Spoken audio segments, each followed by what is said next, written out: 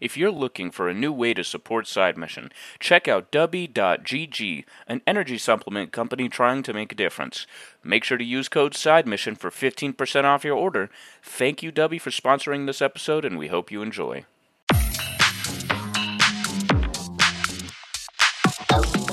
Welcome into the newest episode of Side Mission. I, like always, am your host, Rusty Ellis, joined by the boys, Matt Beck, Kyle Lynch, and today, I'm excited for this one, fellas. I'm not going to lie.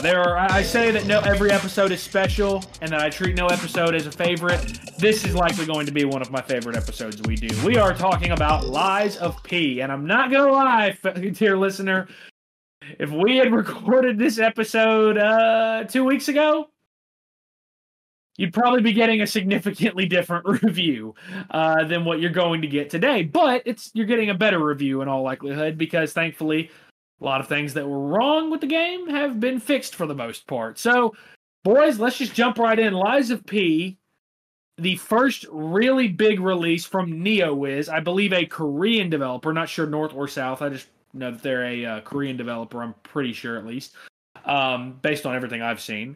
First big release, it's a Souls-like that is essentially a reimagined retelling of the story of Pinocchio. And I'm not going to lie, guys, that premise alone, when this game was revealed back, I want to say middle of last year, when this game was revealed, that premise alone was enough for me to be excited for it. I love my Souls games. Everyone knows how big of a FromSoft shill I am. I'm not going to hide from that anymore. I'm not going to run from that anymore. But that premise alone, and I want to know y'all's thoughts on that. I feel like that premise alone is enough to get you going because the story of Pinocchio is a really, really interesting story as a whole. And I feel like a lot of the liberties, I'll start with you, Kyle, and then Matt, you can go after him. I feel like a lot of the liberties they take with the story of Pinocchio, with how certain characters are used, I feel like this game knocks that out of the park across the board. 100% it does. I thought that, this game's aesthetic was fantastic. And one thing that really has to go with the setting is the characters and the way that they were able to bring them to life in this game to really make me interested in their backstories. I was constantly coming back to characters to see if they had new dialogue, because the way that this story was told was fantastic. And,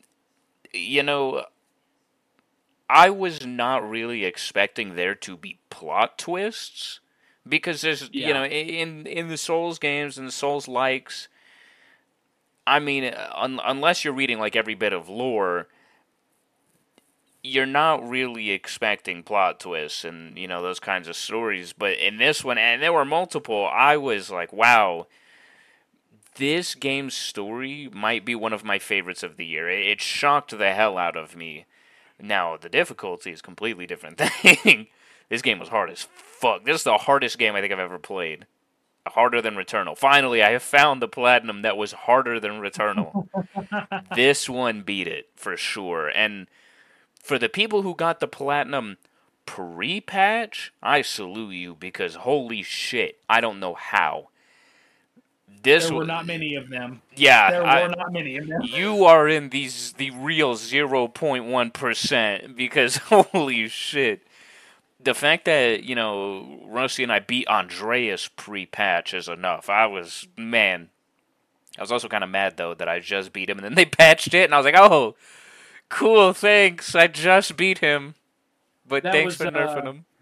That was some Radon energy right there. That was some Star Scourge Radon from Elden Ring energy right there of this super tough boss that has been a wall for several players. Oh, ho hum, me and Kyle beat him, and then the next day he gets patched. Great! Yeah. Matt, kind of telling off of that, we've talked a lot about the atmosphere of the game. I'm going to stay on that opening topic that I started with for you. Me and you have both said it. I think Kyle said it as well. Yeah. We're likely never getting a Bloodborne 2, but as a spiritual successor, this works perfectly for that. Yes, and going back to one of the first reveals, I think that's immediately what caught my eye. Not so much of the fact that they're taking an old story like Pinocchio. That when you think Pinocchio, you think of the Disney movie, you think of all of that. But the fact that they took a grim, dark, goth horror style to Pinocchio is absolutely mind bending. It's insane, and they pulled it off perfectly. Definitely a spiritual successor to Bloodborne. You just notice like those little things that the developers were possibly inspired by. Even just the sounds of the footsteps, it sounds just like the hunter walking on stone cobblestones. The door opening straight out of Bloodborne, you cannot tell me that that is not at least like very reminiscent of it when you are opening one of the doors like a boss or something. Even the music is just perfect. You have sometimes it gets really really fast, really intense, but then there's just moments where it's like just really soft, like when you're in Hotel Krat. And I love the fact that they did the additional with the records, because there's so much music in this game that I just wanted to listen to. So the fact that they threw that in there is fantastic. Like the atmosphere is just it is stunning in every aspect of it, from enemy design just to the characters of the all the beloved characters that we know from Pinocchio himself, Geppetto, Sophia. It was fantastic. Yeah, I think that's kind of my favorite part of the story, and Kyle, you touched on it really, really well. The fact that this is one of the best stories ever told in a Souls-like ever. I can only think of one other time where FromSoft had kind of this kind of direct storytelling, and that's in Sekiro. Sekiro is very, very direct storytelling, a lot like this is. You kind of know a lot of what's going on. Characters kind of tell you what's going on. There's not a lot of mystery involved. There's plot twists, sure, but not a lot of mystery. Here, I feel like it's done even better because you're not just told everything. There's absolutely bits of information that are being held back by certain characters. There's absolutely certain characters that have their own agendas that you are more or less, you are a tool as a means to that end. You're essentially being used by certain characters at certain points. But I think that the story really, really, they did a great job with the liberties they took. Spoiler alert, because we are going to talk pretty heavy in depth about the story itself. One of my favorite personal liberties that we've all seen now is how they implemented the whale from the story of Pinocchio. How they basically, you enter the submarine to go to the Alchemist's Island, and it's painted like a whale. And I love that. I love that was kind of the liberty they took there, was instead of including an actual whale that would not have fit the story whatsoever, they instead, again, just kind of reimagined it as a submarine that you use to get to the Alchemist Isle, which I also liked because that's essentially a play on Pleasure Island, which we can debate on another episode. That an island where you send small boys being called Pleasure Island, we can debate that on another episode. Because Carlo Collodi, that is, you're a great, brilliant writer, but I will not speak ill of the dead, but that is really weird. No, I agree. It's really weird. But I love the voice acting in this game. I really do. The voice acting across the board is so good. I can't think of a weak performance from a main character that isn't a boss. And really, when I include the bosses, the only real weak voicing performance I thought was Champion Victor, and that's because he was probably a bottom 3 fight in the game for me. I did not like the Champion Victor fight that much at all. I thought it was way too easy, and I thought his talking was annoying as all shit. Yeah. But the voice acting, like, man, the guy they got to do Geppetto, epic performance. Absolutely loved it. You can kind of hear that this is a man that has all the best intentions in the world, but he's also kind of got some secrets that he's hiding. You can tell he's not necessarily telling you everything that you need to know. And you can kind of say the same thing about Sophia, however they pronounce it both ways in the game, and it's kind of confusing, I'm not going to lie. But Sophia is kind of the same way, is that you feel like you can trust her. She's got that warmth to her voice that every Souls waifu has, and everyone who's ever played a Souls game knows that the waifu is always who you level up with, so I don't need to explain that. She's got kind of that calmness, that stillness to her voice that you feel like she's being honest with you, even if for certain story elements she's not. So were there any other characters that stuck out to y'all? I liked Alidoro as well. I know that you're not supposed to like him, but vocal performance-wise, I thought Alidoro was really good. Yeah, for me, I think one of the characters that sticks out. Just I love his accent. I don't know who's voicing him, but he did a fantastic job. Was the Lorenzini Vanini? I just love hearing his name, Vanini, Vanini. yes. It is just I love it. Kyle, pronounce that name for me real quick. Vanini. There we go. Okay, I just wanted to Vanini. make sure that we weren't about to say something else. So we're good. All right. Kyle, who stuck out to you character wise? To me, it was probably Pinocchio because he didn't talk. Best voice acting in the game. Literally the best. The best protagonist is a silent protagonist. Yeah, honestly, I thought that everybody was great. Another thing I really want to praise in this game is the sound design. Yes. Everything in this game sounded great. And I loved all of the little, things here and there. Like, for example, if, before you gain enough humanity points, if you do a dodge roll, you can actually hear, like, gears turning. But as you lie more and you gain more humanity points, you won't hear that anymore when you dodge roll because it's like you legitimately became human. It's crazy. It's such a tiny little, Easter egg, but I thought that was genius. No, I agree. I think it's awesome. Everything in this game sounded fantastic.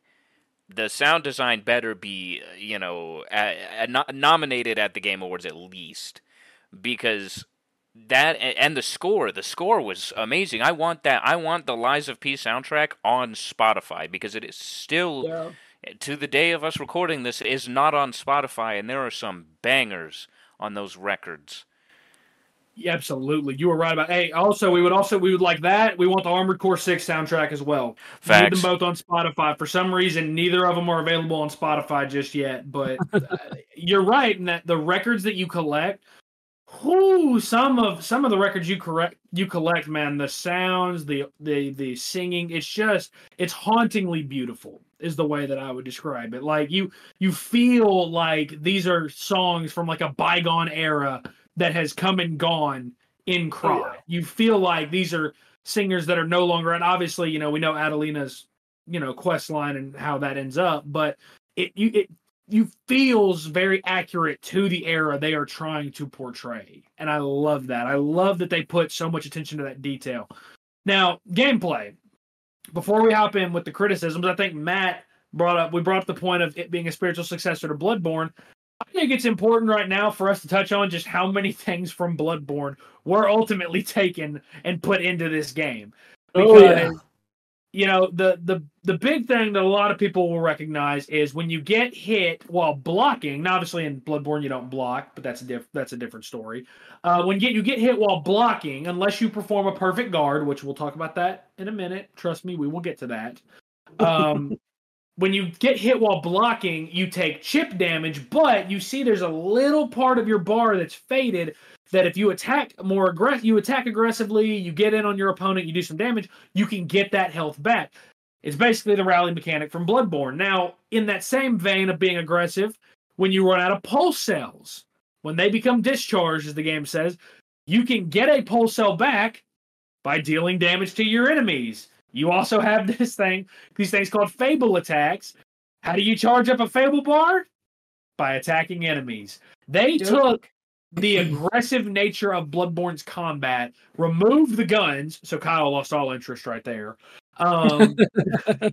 Removed the guns and basically just said, okay, we're not going to have shields. We're not going to do the Dark Souls stuff and have shields. We're not going to be like Elden Ring and have shields.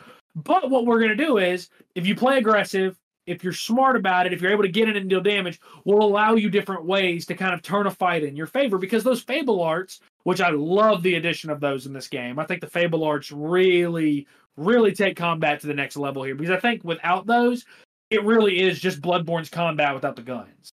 And, there's also the fact that you can stagger enemies.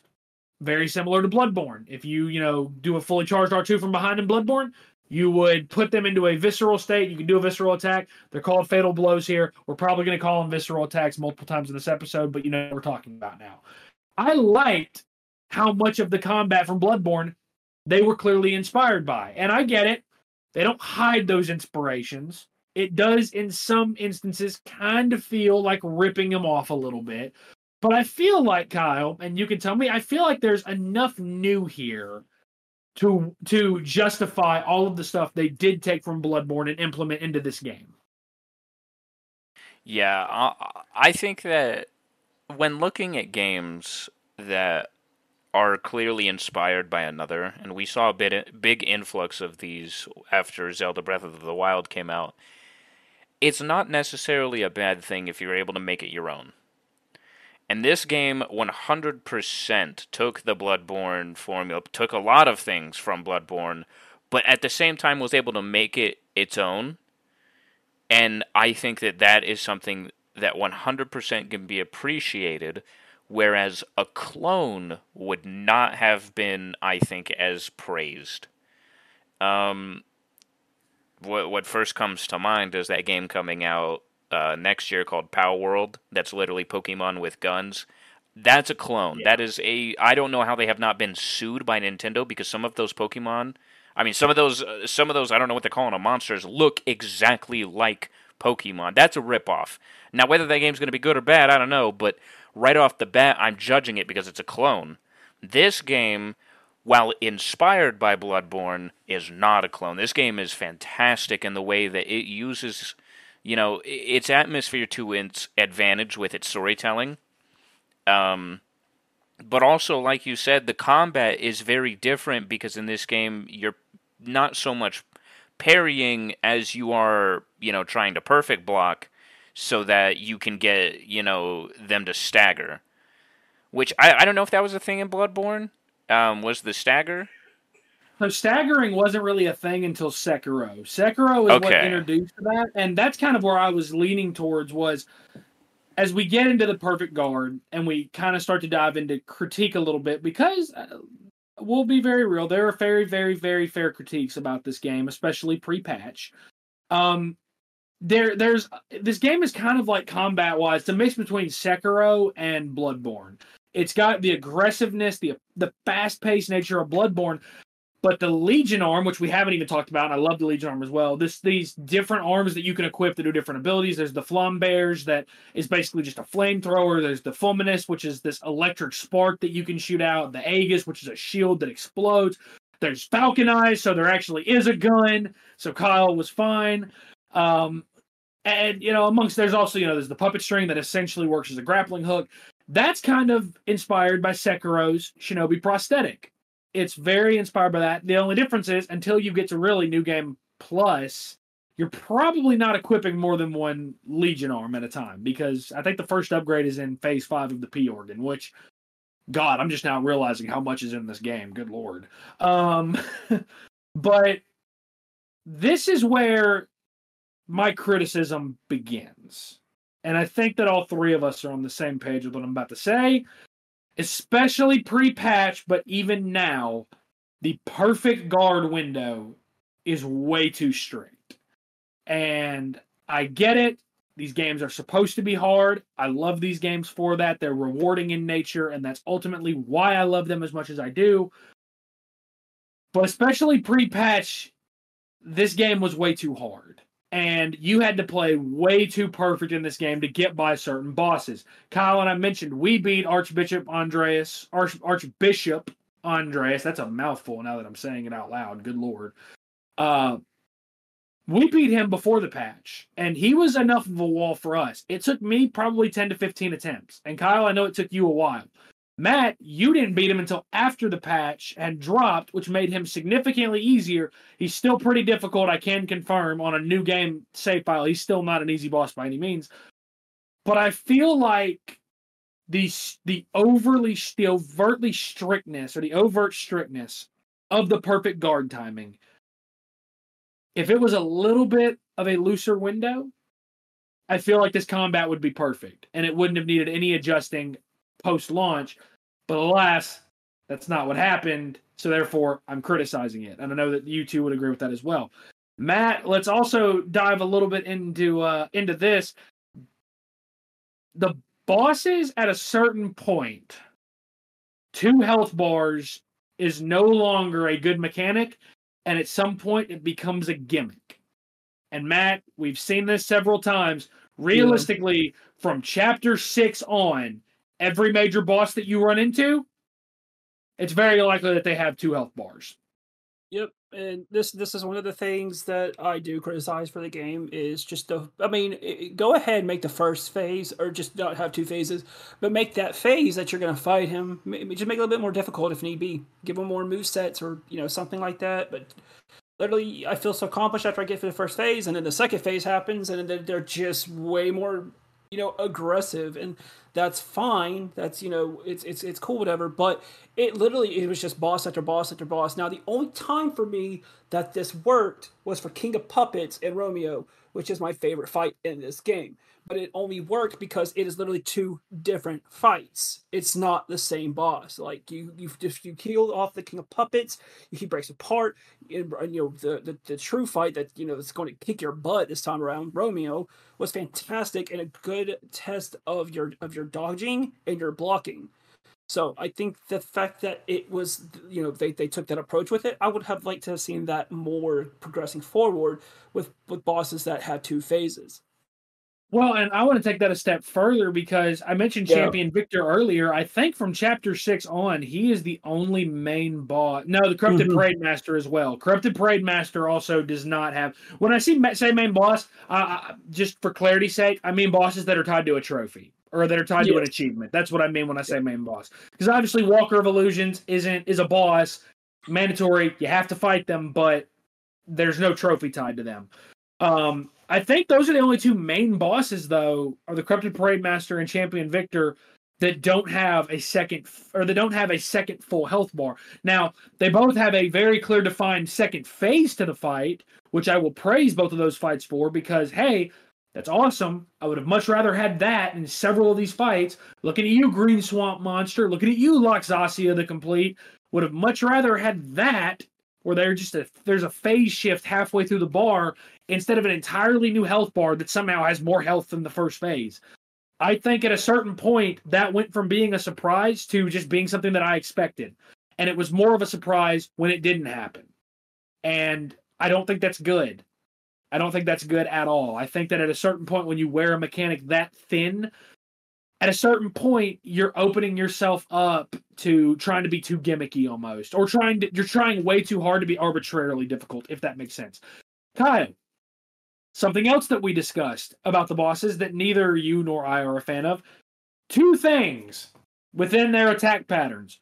1, all of them having super fucking delayed timing that would make the Nameless King from Dark Souls 3 blush. And the fact that all of them, I'm pretty sure all of them at some point do some kind of status effect. I don't like it that every boss seemingly just when you would figure out the timing would somehow delay it even more than usual. And I didn't like it that typically all of them, if they hit you, did some kind of status element damage. I think that at a certain point, 1 or 2 bosses should do one of or both of those things, and the rest should be their own thing. I think that's where some of the bosses struggle, especially in the late game. Agreed. I think, first of all, on top of having a second health bar, or a second phase with almost every fight, it completely takes away the surprise factor, because when you beat a boss, you get excited, and then it's like, oh shit, they have a second phase, and I think that when you don't know it's coming, it's a lot cooler. But when I beat a boss that I'd never beat before, and I'm like, I bet he has a second phase, it's not cool, it's not fun. But with every single one of them doing status effect damage, you have to always have some of those I can't remember. Yeah, some of the ampoules that clear it because it builds up so fast. And certain bosses like Fuoco, who do overheat damage, they have this AoE attack where it will consistently do overheat damage to you the entire time you're on it, and if you're already overheated, that damage gets amplified tenfold and will deplete your health bars so fast. I don't like when every single boss not only has a second phase and delayed attacks, But also, on top of that, does status effect damage. It felt way too stacked against me. And when they come out with their next game, I think I would like to see a lot less bosses have second phases and only a few of them do status effect damage. Because while the patch did balance a lot of this game, there's only so much you can do with a patch, and, you know, unfortunately we are stuck with, I think, these bosses' status effects with their second health bar. And that's one thing that made it very frustrating for multiple playthroughs as well, was because I felt it was so grindy, knowing that, okay, after I get past Chapter 5, starting with Chapter 6 forward, every single boss I'm going to have to do 2 phases on. And, man, when I tell you I had to finish the game on New Game Plus 4 to get the Platinum because I goofed and didn't use a guide, and then I goofed again on my third playthrough, and I chose one wrong decision and couldn't get it, I was feeling the hurt from those second phases. But I learned something about this game. Oh, we did indeed. And that something allowed me to beat Loxasia and Simon Manus on New Game my very first try. And that thing is throwables. Yeah, throwables in this game, that's a great segue, are fucking broken. They are broken to all hell. And Kyle, I remember when you told me to start using them. The first time I used them, I believe, was on the first Black Rabbit Brotherhood fight. And I made sure to say that and not the faux pas that I had in the chat the other day. The first time I used it on that, and I did that fight that took me 2 hours. And I did it on the first try with ease. I said, all right, the strat is very clear for the rest of the game what I'm doing. So much so that today, I platinumed the game on PlayStation, along with Kyle, you did as well. I want to give us a little bit of a shout out there, a little bit of the pat on the back there. Hell yeah. I've been doing a new game playthrough on Xbox, and I got to the Black Rabbit Brotherhood today. I don't have my P-Organ upgrades to where I can carry a ton of throwables. I didn't have my belt slots. I had very limited access to throwables, and the fight was still a joke with throwables. It was still a joke of a fight with throwables. I still did it first try without killing any of the other 3 members of the Black Rabbit Brotherhood. I just focused on the Elder, and the fight was over in a minute. So, throwables are absolutely broken in this game. I like that there's a wide variety of them, whether it's the carcass body fluid, the thermite, the throwing cells, shot puts, cluster grenades, sharp pipes, saw blades. There's a lot of throwables in this game. And while some people would say that they wish that Neowiz would maybe nerf them a little bit, I disagree, because I think that with that variety, I think they are overpowered for a reason. And I think Neowiz is testing you. Are you willing to win however it comes? Are you willing to win whatever it takes? Or are you going to be stubborn and use the tool and not use the tools they give you? If you choose to be stubborn, you're going to have a much harder time with the game. A much harder time with the game.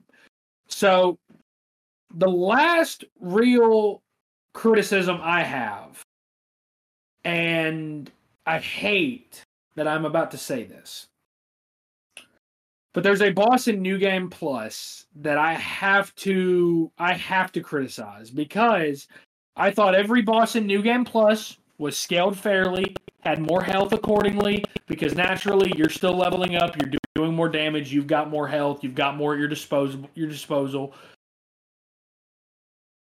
I gotta be honest, I think that the Nameless Puppet fight in New Game Plus is one of the most unfair boss fights in video game history. And to be honest, I have no idea how I beat it on my second try in New Game Plus Plus. I have no idea how I beat it on my second try. I don't know. No, I know throwables. I know exactly how I did it. That's not true. But I think that for a boss to be that fast, have that delayed timings, shockingly enough, is like the only boss that doesn't do status effect damage in the late game. And to move as fast as it does, to do the damage it does, and to have the health that it does. It is absurd on New Game Plus how hard that fight is. I do not think that is a fair fight on New Game Plus. I loved it in New Game. In New Game, it was my favorite fight. I got to the end of the game, and I said that Nameless Puppet was my favorite fight in the entire game because it was very challenging, but it was very fair at the same time. Did a lot of damage, but he also took a fair amount of damage. You could also read his tells fairly quickly, and his speed didn't matter nearly as much because one combo wouldn't finish off your entire health bar. I had a health bar the size of a football field in New Game Plus. He did one combo. I was at 90% health, at least. He did one combo where he started on the other side of the arena. By the time the combo was over, I was out of health. And I was not very happy. I was a very unhappy boy. I was a real boy, unlike Pinocchio, but I was a very unhappy real boy. So I'm going to criticize the shit out of that and say, Neowiz, in your next game, which we will talk about, in your next game, your in-game fights need to be more fair. Because some of these were borderline bullshit. And I was not a huge fan of a lot of them until I finally learned the patterns and I became a little more understanding of them. So let's talk about a few things we haven't really discussed yet, fellas. We just went in a little hard with the critique, and I think justifiably so. But want to praise Neowiz. They did patch it. And that's a good thing. They saw the complaints. They saw the issues people were having, and they said, hey, we'll fix it. And I'm glad they did.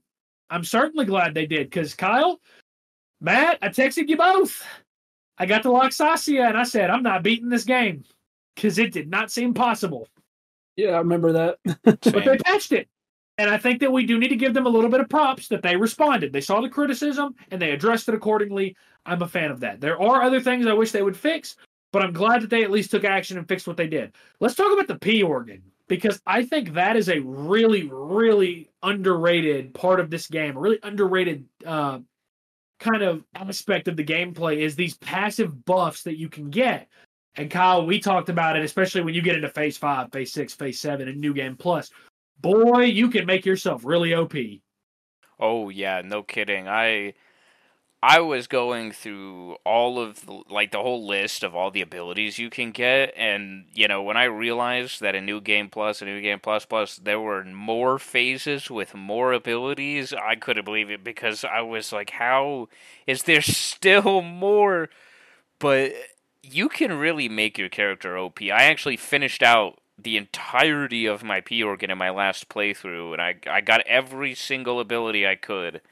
And my character is OP. Like, my pulse cells automatically recharge, my legion automatically recharges, anything I do charges up my fable, all my attacks are buffed, my defense is super buffed. I started putting points into my level just because. You can really spend a lot of time buffing your character, which I really like, because at the beginning of this game, you feel very weak. And on my playthrough that I'm on now, I'm like, damn, I could go against any boss. I have 4 times. I've gone up against every boss, and I love the gradual progression that I felt the entire time. And now looking back on, when I first started this game, when I got to Andreas and thought I wasn't going to beat the game, here I am with the Platinum. I gotta say, like you said, they deserve credit for patching it for sure. Yeah. This game was really hard. This game was the hardest game I think I've ever played. But yeah, I love that. Yep, and I agree. I think that the P organ, like the abilities you can get out of it, I will say there's a couple early on that I'm like, this is stuff that is just normally in Souls games. Why do I have to? It's like the biggest one for me is the rising dodge. Like, being able to just spam circle or spam B when you're on the ground to roll up and get out of the way of an incoming attack. Because I feel like too early or too often in the early game, you get punished if you get knocked down by a slam attack because an enemy can just keep slamming you over and over. But I think that the P organ, I feel like when you start to get into the deeper levels of it, being able to have more than just 2 amulets, being able to increase your fable bars, your pulse cells, being able to heal you more and be more effective, there are things in this tree where you had to make some tough decisions at certain points. And it goes even deeper when you look at like the abilities. The way you unlocked each big ability was you unlocked 2 smaller abilities from a set of 4 different trees. And you would have to make some tough decisions. Do I carry more throwables? Do I deal more stagger damage from behind? pause. Damn it, that's gonna get clipped. I love it. Do I make my perfect guard deal more destruction damage to enemy puppets? Like, I think that there are a lot of tough decisions that you have to make here, and I like that. I like that it feels like every skill set or every different path you could go down is viable, and I like that. Matt, what were some of your other big positives with this game? I know for me, and I don't know if you want to talk about this some in depth, I love the weapon variety in this game. I thought the weapons were a massive plus in this game. Yep, I absolutely love the weapons. I love the fact that each boss, well, specific bosses had like their own ergo, just like in previous like type Souls games, where you beat the boss and you got like the special item that gives you something like their weapon or something like their gear. Whereas this game, you get their weapon or like an amulet that's based off of them. So just like with that, I love that. But one thing that I want to praise the developers for doing here, and as someone who has played the majority of these types of games, is the placement of, the stargazers towards the boss doors. I think that definitely is one of the reasons as to why I didn't get so frustrated that I just stopped playing altogether and just come back to it. It's so quality of life, to be honestly, that they placed them there, because it's just a couple of walks away, or that's not that far. You don't have to rush through a bunch of enemies that are just going to damage you and cause you to waste, your pulse cells here to heal. So they did a fantastic job there. I also like the fact that when you do die, if you do not collect your ergo, you don't lose all of it. You said you lose like half of it? Yeah. So I thought that was another really brilliant idea. Whereas in other games, if you don't collect it and you die before you manage to pick it up, it's gone forever. You could be saving up. You could be an idiot and not spending it, like some people I know. Nobody in the podcast, I promise. Hey, bro. Nobody here. Don't subtweet Kyle like that. Kyle's played enough of these to really. I'm just kidding. But yeah, just those types of things. I think also, yes, they did make the bosses really difficult, but by doing that, I think it's a little bit more new. People who haven't played these types of games before, if they do, see Lies of P on Game Pass, they want to try it out. I think that's a good thing, a good incentive to keep them going, is the fact that they don't have to suffer to just get back to a boss that's going to kill them, like they're nothing, like they're instead of being squashed, I will say, I think there are people that are going to download this from Game Pass, and as Kyle has said with the difficulty, there are people that are going to download this from Game Pass. They're going to get their cheeks clapped one time, and they're going to be like, I don't think so. This isn't for me. I'm going to go back to Animal Crossing. I think I'm just going to go play Hi-Fi Rush or Starfield. Let me go play something that's got a difficulty setting. I think that you're right that the quality of life and the different things that the developers put into this game. One, I think the number of stargazers in just about every chapter is spot on perfect. The amount of them is perfect. There's not too many. There's not too few. I did think in chapter 11 I think there's like 10 stargazers in total. Nothing like that. That's a bit much. There's a lot of them, but I also think they were placed fairly evenly. Chapter 11 is one of the longest levels of the game, so I do think that that's pretty fair. Yeah, go ahead. Oh, I just wanted to add, I also appreciate the shortcuts, the number of shortcuts to the stargazers, I think was another fantastic addition. You jogged my memory, Matt. I'm glad you cut me off. So there were people that complained about this game being too linear, and I did not feel that at all. I felt like it was linear, sure, but I feel like every level was pretty expansive. I liked that. Was it on the level of Dark Souls? No, but it's Neowiz's first game. Like, I thought the level design was great. I loved it, personally, from start to... I thought, like, one of the biggest, and Kyle, you remember this, one of the biggest oh wow moments for me was you could find the gold coin fruit tree after the first Black Rabbit Brotherhood fight, and you find out that this whole time you feel like you've been going further away from the hotel. You've just been making one big loop back to it. Yeah, that was cool. And I like that. Like, that to me was a cool, like, oh, holy shit moment. Like, I'm right back where I thought I was. Like, it was really well done. That to me was cool. I enjoyed that. I do think that in terms of the story, and there is a lot that I like about the story, I think the thing that excites me the most, if I'm being honest with the two of you, is where their next game looks like it's going. So we gave you all a spoiler alert. Matt, we've talked about the end credit scene with you, right? Yes, we have. I know about it. Yep. Okay, so I'm not about to spoil this for you. Okay, good. Oh. Well, if Gothic Pinocchio sounded cool, Gothic Wizard of Oz sounds pretty badass. I'm not gonna lie. That sounds like something I will be picking up day one, Yeah, I'm here for 100% it.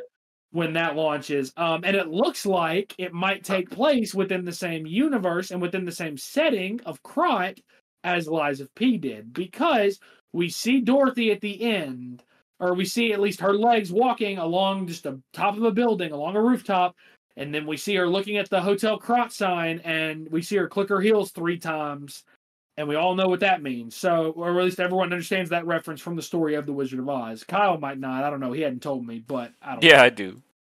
Okay, good. I'm just making sure. I give you, most of the time, I give you the benefit of the doubt that I believe you're intelligent. We may not all act intelligent. I give you the benefit of the doubt. I just didn't want to assume improperly this time. So This is because we thought you had a really bad childhood. Yeah. His parents didn't let him watch Wizard of Oz. It had witches. But I am really intrigued by that as a follow-up. Do you guys... I don't think we're getting it anytime soon.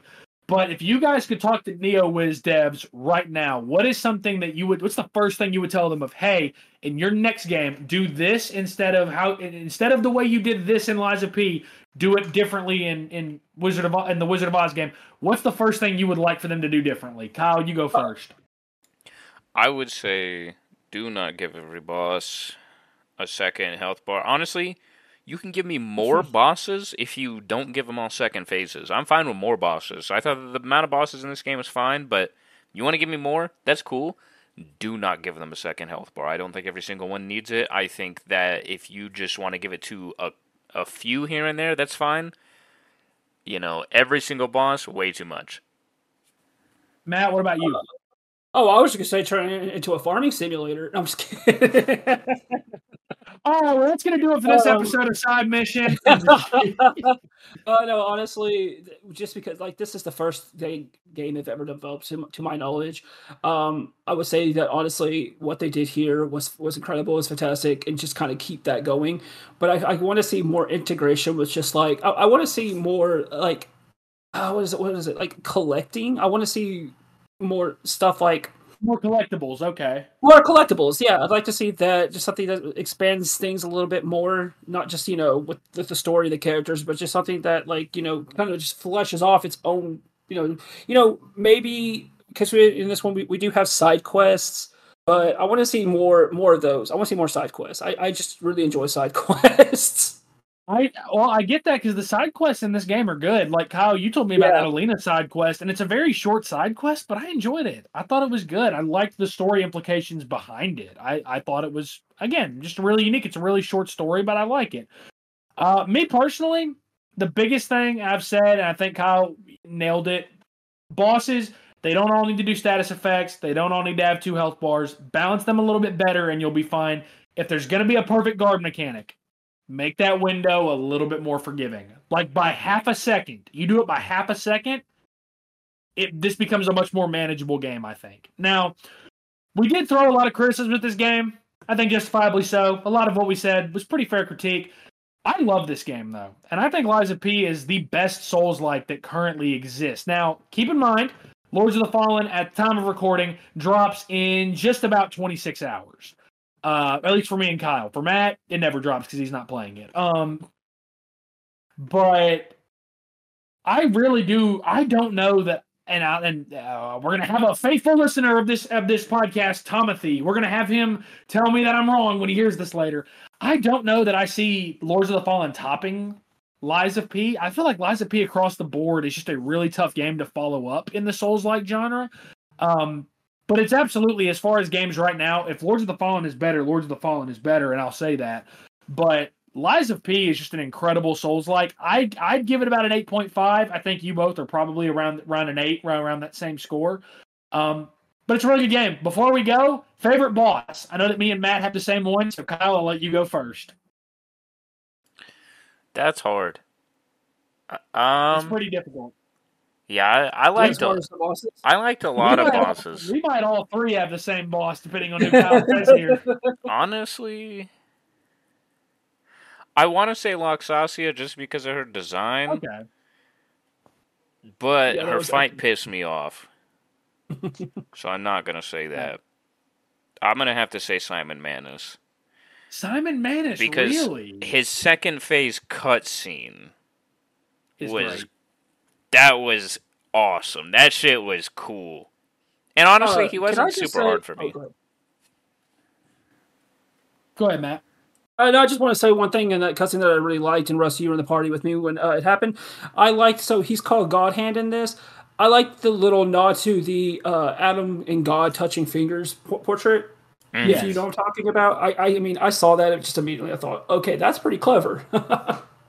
No, it was a pretty cool nod. I agree. Well, Matt, I mean, I'll just go ahead and, there's no hiding who the two of us liked. I mean, we were both massive fans of the King of Puppets fight. Yes.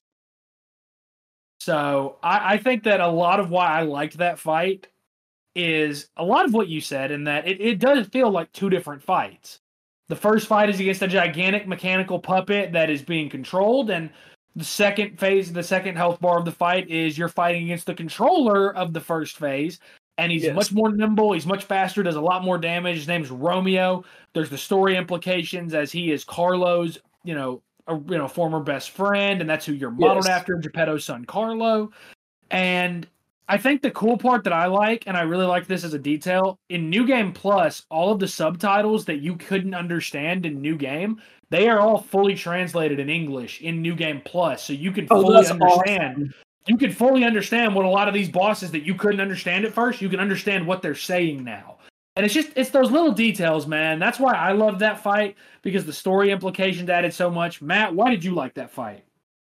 To be honest with you, it's like, so the first phase is he's much easier than the second fight with Romeo.